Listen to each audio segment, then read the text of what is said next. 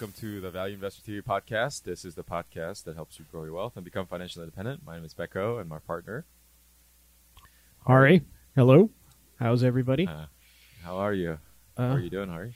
Feels like a month since we last recorded. So I know. It really has been, I think. yeah. So we just had churned through our entire backlog of things. So now we're getting back to it. We're back into it now. Yeah. Well, we're starting off with a really good company, Foot Locker. This was one of those companies that was suggested by one of our, actually a few of our listeners. Yep. So I think this is a good candidate to go over for this episode. So before we do that, can you give us a disclaimer, Hari? Yeah. So the Value Investor TV podcast is here to educate you and entertain you about value investing. We are here to teach you the principles of value investing. We are not financial advisors. We don't know your specific financial situation. So if you need to make any financial decisions, consult a tax or financial advisor before doing so. Okay, awesome. Let's get into it. Obviously, as you guys know already, we're going down a checklist when we analyze a company. Today, this episode, we're going to talk about Foot Locker. But as with any company, we go down a checklist. And we made our own checklist based on our experience, our research, and other people's research. So if you guys want access to our checklist, please email us at info@valueinvestor.org or tweet us at info. Or I always get this part wrong. Tweet us at Value Investor TV, at Value Investor TV. Yeah, and if you also have, just like the other listeners who've emailed us about Foot Locker, you can send us an email if you want us to review a particular company or go over a specific topic, or if you just have any questions that you have, please email us. We love hearing from you guys. Yeah, absolutely. Okay, should we get started, Hari? Yeah, let's do it. So we're going to go down our checklist, and so Becco, kind of walk us through what does Foot Locker do, and tell us about the company. Yeah, I think if you're an American listener listening in the U.S., I think it's I don't have to go into too detail to explain to you what Foot Locker is, because I think every one of us have seen it, have experienced it. So Foot Locker is a retail store that sells footwear as well as apparel. So they are located in a high traffic area, for example, in malls or streets where there are a lot of high traffic, foot traffic. They sell lifestyle brands, but also athletic brands. So Nike, Adidas, Puma, and lifestyle brand. More recently, Fila, Champs, and a few other brands. They are basically a retail outlet for these apparel and footwear producers, manufacturers. So if I could give you some highlights on their footprint, they have over 3,000 athletic retail stores in 27 countries. So they're pretty, they're not just doing business over here in North America. They're doing business all across the world, 27 countries. They have a pretty sizable, they're growing their presence, as with any retail, right? As with any retail, they're growing their website and mobile presence. I think this is a common theme that we see when we analyze retail companies or even manufacturers themselves. They're trying to really push into the web space. A little color on the employees, 15,000 full-time employee, and then part-time 33,000 employees. And then just some color on the size of the company. So right now we are recording mid-August, and some of you guys have been following news. There's been sort of dip in the market. So right now their market cap is $4.25 billion, and their share price is trading at around $38. They're listed in New York Stock Exchange under the ticker symbol FL, and they're also listed in German stock exchange, Boris Stuttgart Stock Exchange as well. So those are some of the highlights, and we can go into more detail later on. Yeah, Does so that cover the basis?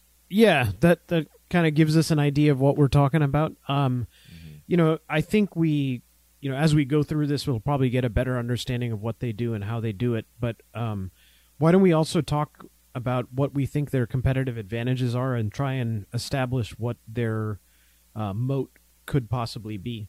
So Yeah, I think this. Yeah.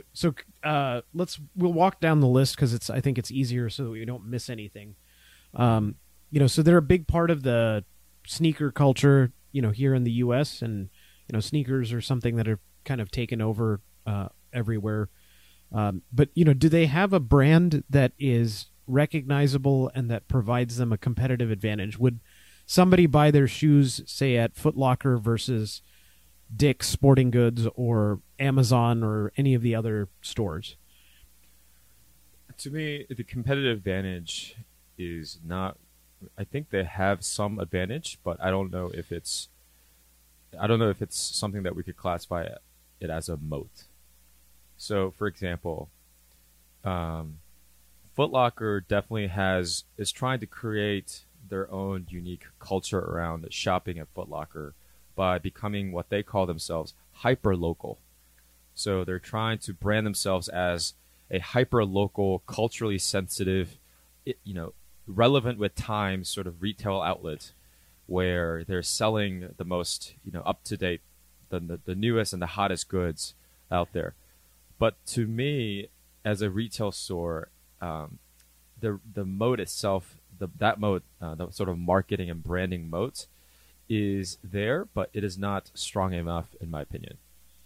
For example, a customer buying from Foot Locker, or a customer buying from Adidas shoes in Foot Locker versus buying from Finish Line or Amazon, to your point, there's really no difference ultimately to the end customer. And for them, they're trying to change that by having these cultural sort of blockades around it. But I'm not sure if I could classify that as a strong moat. What do you think? Well, I mean, the only thing I can think of, and I am not as familiar with it as you are, is do they have any exclusives with Nike or Adidas or something like that if I wanted to buy this particular shoe, there is no other place to buy it other than Foot Locker? From what I understand, I don't think so. Okay. I think they definitely they might. This is something that I could further look into, but from what I gather, and even if there was an exclusive, it would be very small increment to the revenue anyway. So I'm not sure if that's actually providing any sort of protective moat for their business. From what I see in terms of exclusive, I don't see that is the case, but I think they're trying to combat that lack of competitive advantage by having these sort of hyper local culture around them. Yeah. Okay. But going back to your question about competitive advantage, I think this one's kind of tricky because with for example, like Canada Goose. I keep saying Grey Goose. Canada Goose, Skechers. These are brands themselves. They make their own stuff. Whereas Foot Locker or Ulta, these are distributors and retail outlets that sells collection of these merchandise. So I think it's a layer removed from the content owner themselves. So how do you create a moat in this industry? Yeah, well, one of the things that Ulta did that was, I think, pretty powerful was, they have a high loyalty rate because of their shopper, frequent shopper card. So there's a 90% of, I think, was their customers are, frequent shoppers there. So, they have a culture that's built around it, and then they use a rewards program to help you. And then they have, their beauty supply and salon built in. So it was kind of like a one-stop, shop here. Now, I mean, to some extent, Foot Locker has that. It's, you can get your apparel and your shoes there. So you could basically, outfit yourself for that. But, I mean, I agree with you. Foot Locker is, I can go there. I can go like literally next door is Finish Line, and I can shop online. I can go to Dick's. I can go to, any number of other, stores to find similar items. So it's a little challenging for me to see that there's a moat. I mean, Foot Locker has a well-known brand, but I don't know that it translates into an exclusivity with customers, right? Exactly. So let's talk about the other types of moats and see if they have anything that could be potential here. So Sure. network effects, do they have something that if people buy, they're more likely other people would come to that store to buy as well? I mean, I could see an edge case where that could be possible. For example, amongst like small circles of high school students or, young, people in their low 20s, where it's like a hype thing where people have to go there to buy a certain product because every one of their friends are doing it, and so I have to do it myself too. So I could see like small, maybe a tiny effect, but it doesn't have a sizable material impact on the business itself, I think.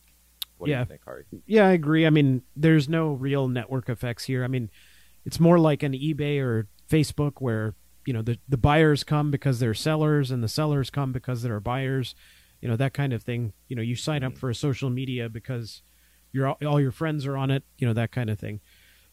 So yeah, I agree with you. There's not much there. Switching costs. So is there, if I buy my next pair of shoes, now that I have Foot Locker, if I buy my next pair, am I more or less likely to buy because I bought it at Foot Locker before? How do you see that? Yeah, I think that's a no. Yeah. I think it's easy to see that as a consumer. If I go to Foot Locker to buy a pair of shoes today, it doesn't lock me into buying another pair of shoes 6 months down the road at Foot Locker.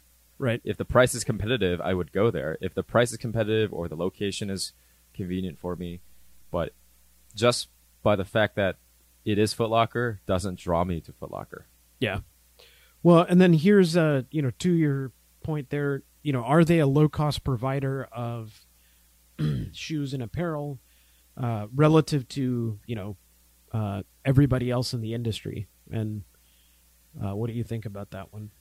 Yeah, I mean, these are, if you think about it from kind of value chain perspective, you have the manufacturer themselves. These are factory owners that are just printing out shoes, and then the next layer is the company's their own retail store. So Nike will have their own retail store. Adidas will have their own retail store. And then the third sort of bucket is what I call kind of Foot Locker type of the world, where you are getting material from the second and the first layer and then selling it in their own retail shop. If you think about it that way, I mean, ultimately, you have to make money somehow. So you have to add a layer of margin to those shoes that you're getting from manufacturers or the retail shops themselves. So I don't think they can, realistically, mathematically, they can provide the lowest product. It's just not possible. Yeah, and when we talked about Skechers, just to kind of emphasize, like, their related industry, footwear industry, Skechers would sell into retail stores, and then they had their own retail stores, so they were selling wholesale to companies. I don't know that Foot Locker carries Skechers, but other wholesalers or other retailers like JCPenney and Walmart and so forth were carrying Skechers.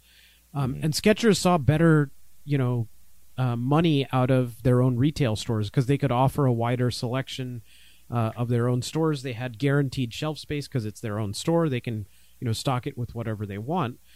So I mean, in some sense, Foot Locker is fighting Nike for Nike's stuff, right? And exactly, Nike's going to do whatever benefits Nike, right? Which is, if it's better to go sell through Foot Locker, they will.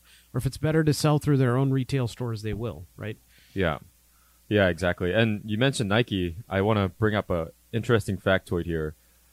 So we'll go into this, but one of the things that Foot Locker and any retail store of this type, for that matter, is that they have to maintain a good relationship with their suppliers. If you look, Nike, you mentioned Nike. Nike is actually accounts for 66% of all merchandise. So think about that. Think about how much power Nike has over Foot Locker. Yeah, You know, they're demanding They're demanding a 2/3 of their business in Foot Locker. So the power is very asymmetric here, and we'll go over this later. But it's one of those risks that we have to account for when we're analyzing this company. Yeah. And on the topic of merchandise suppliers, 90% of all merchandise come from top five suppliers. So we'll go into detail later on, but I just wanted to point that out since you mentioned Nike. Okay, so let's now that we have talked about the competitive advantages, which we've basically said there aren't really anything strong. Maybe the brand is there. Maybe that's the only real value that we can say is driving traffic to Foot Locker. How durable is the advantage?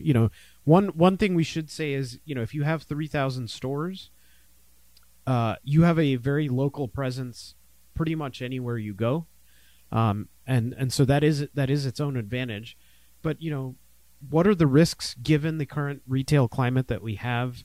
More people are shopping online. More people are avoiding malls. There are lots of stores that I'm sure Foot Locker has in lower or declining traffic areas. So, how durable do you think this advantage is, and how could that potentially erode sales and earnings?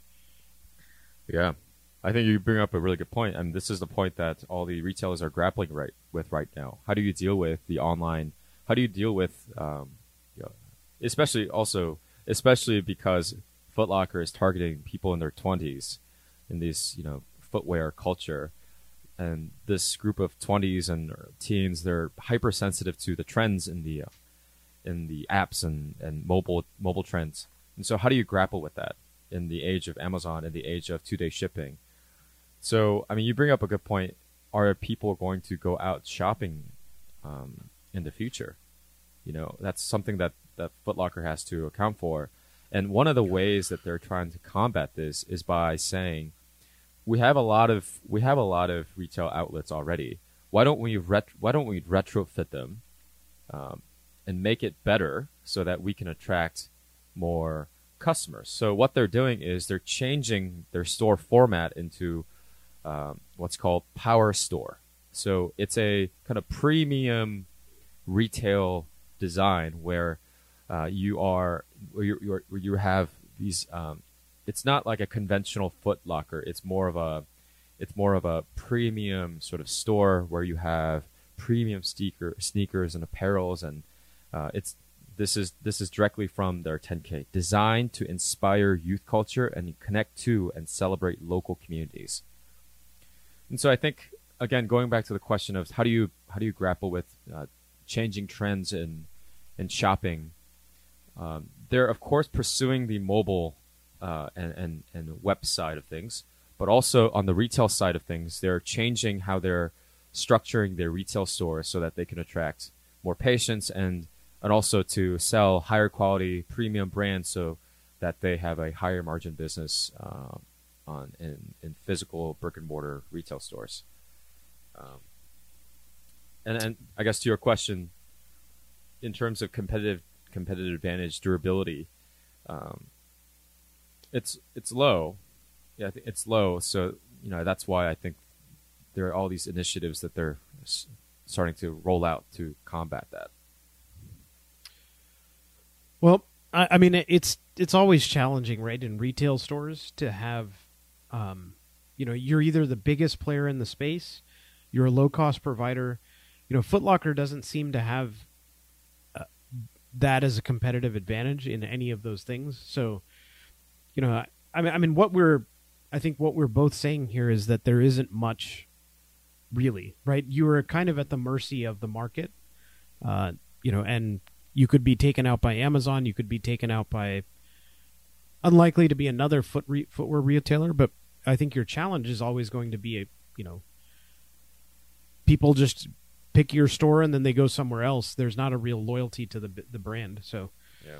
Okay, so like looking at this, what do you think is the long-term prospects for growth? And do they have a long runway, to continue growing? I mean, they're at 3,000 stores, 27 countries. Are there more opportunities for growth, by opening up more stores? So they are closing down some stores that are underperforming and opening new ones, and also retrofitting some existing ones. In terms of the runway for growth, let me give you some color on 3,000 stores and then 27 countries. So in the U.S., as of February 2nd, 2019, about 800 stores. In Europe, about 600 stores. In Canada, about 100 stores. In Pacific and Asia, about 100 stores also. And then there are other. Foot Locker Inc.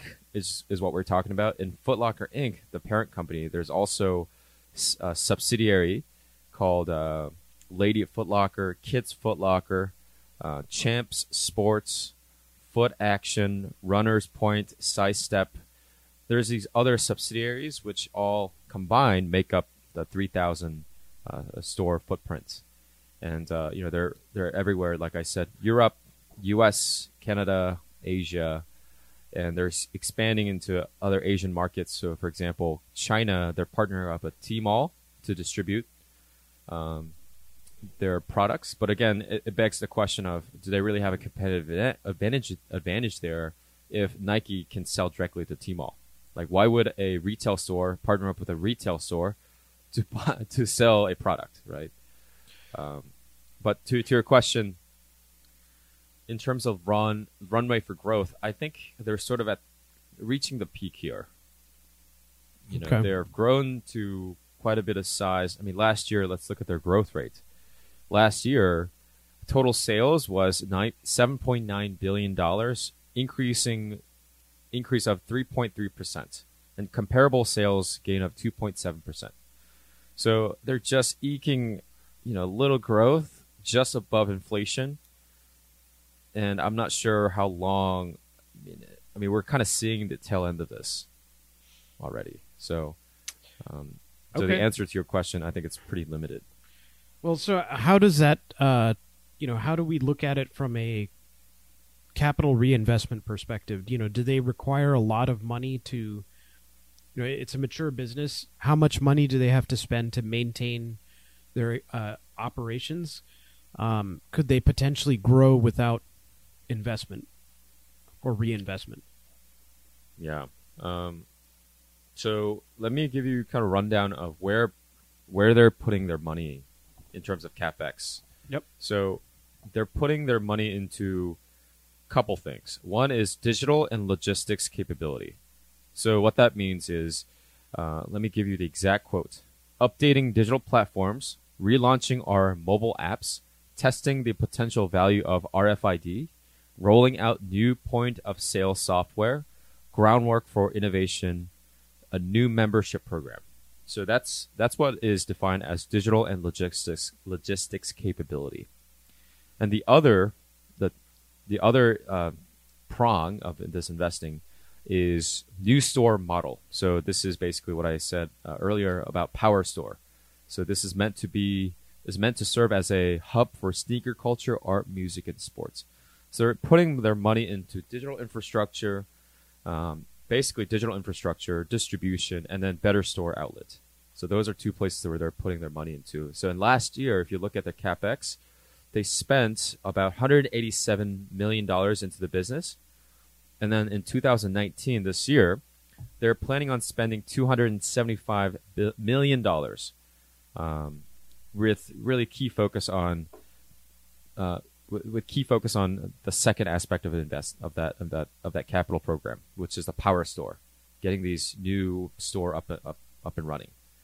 Yeah, how are the Power Stores doing? Can we do we have any idea how? So they're spending $275 million on this Power Store concept. Have they piloted it yet, and have we seen any results from it? Yeah, they've piloted it. Let me pull up the exact. So they piloted it in the first location in the U.S., And they're also going after a few places in Asia as well. And Okay. as to the results of these power stores, I haven't been able to find specific results around the power store. But it seems to be their big drive here. And I think this relates to their objective, their long-term objective. If I could just paint more color on that. So the Foot Locker executives, this is sort of their 5-year vision. This is sort of the strategic framework that they're using. It's 5 C's. They call it 5 C's. Collections, content, community, connectivity, and convenience. And so these are sort of the top 5 C's, they call it. New customer connected strategic framework is what they call it. I think this is aligned with what they're trying to pursue here. It's a hyper local. It has good content with arts, with the collection of art, music, this sneaker culture, trying to establish this sort of community and convenience. Now the question is this going to drive revenue, more revenue, directly or indirectly? That's the question, and I'm not sure. I don't know the answer to that question. Okay, so right now they're attempting to grow, which may or may not be a good thing depending on how this turns out, right? Okay, let's kind of look at their relationships, because we had alluded to this earlier. How do they have relationships with, or how are their relationships with customers?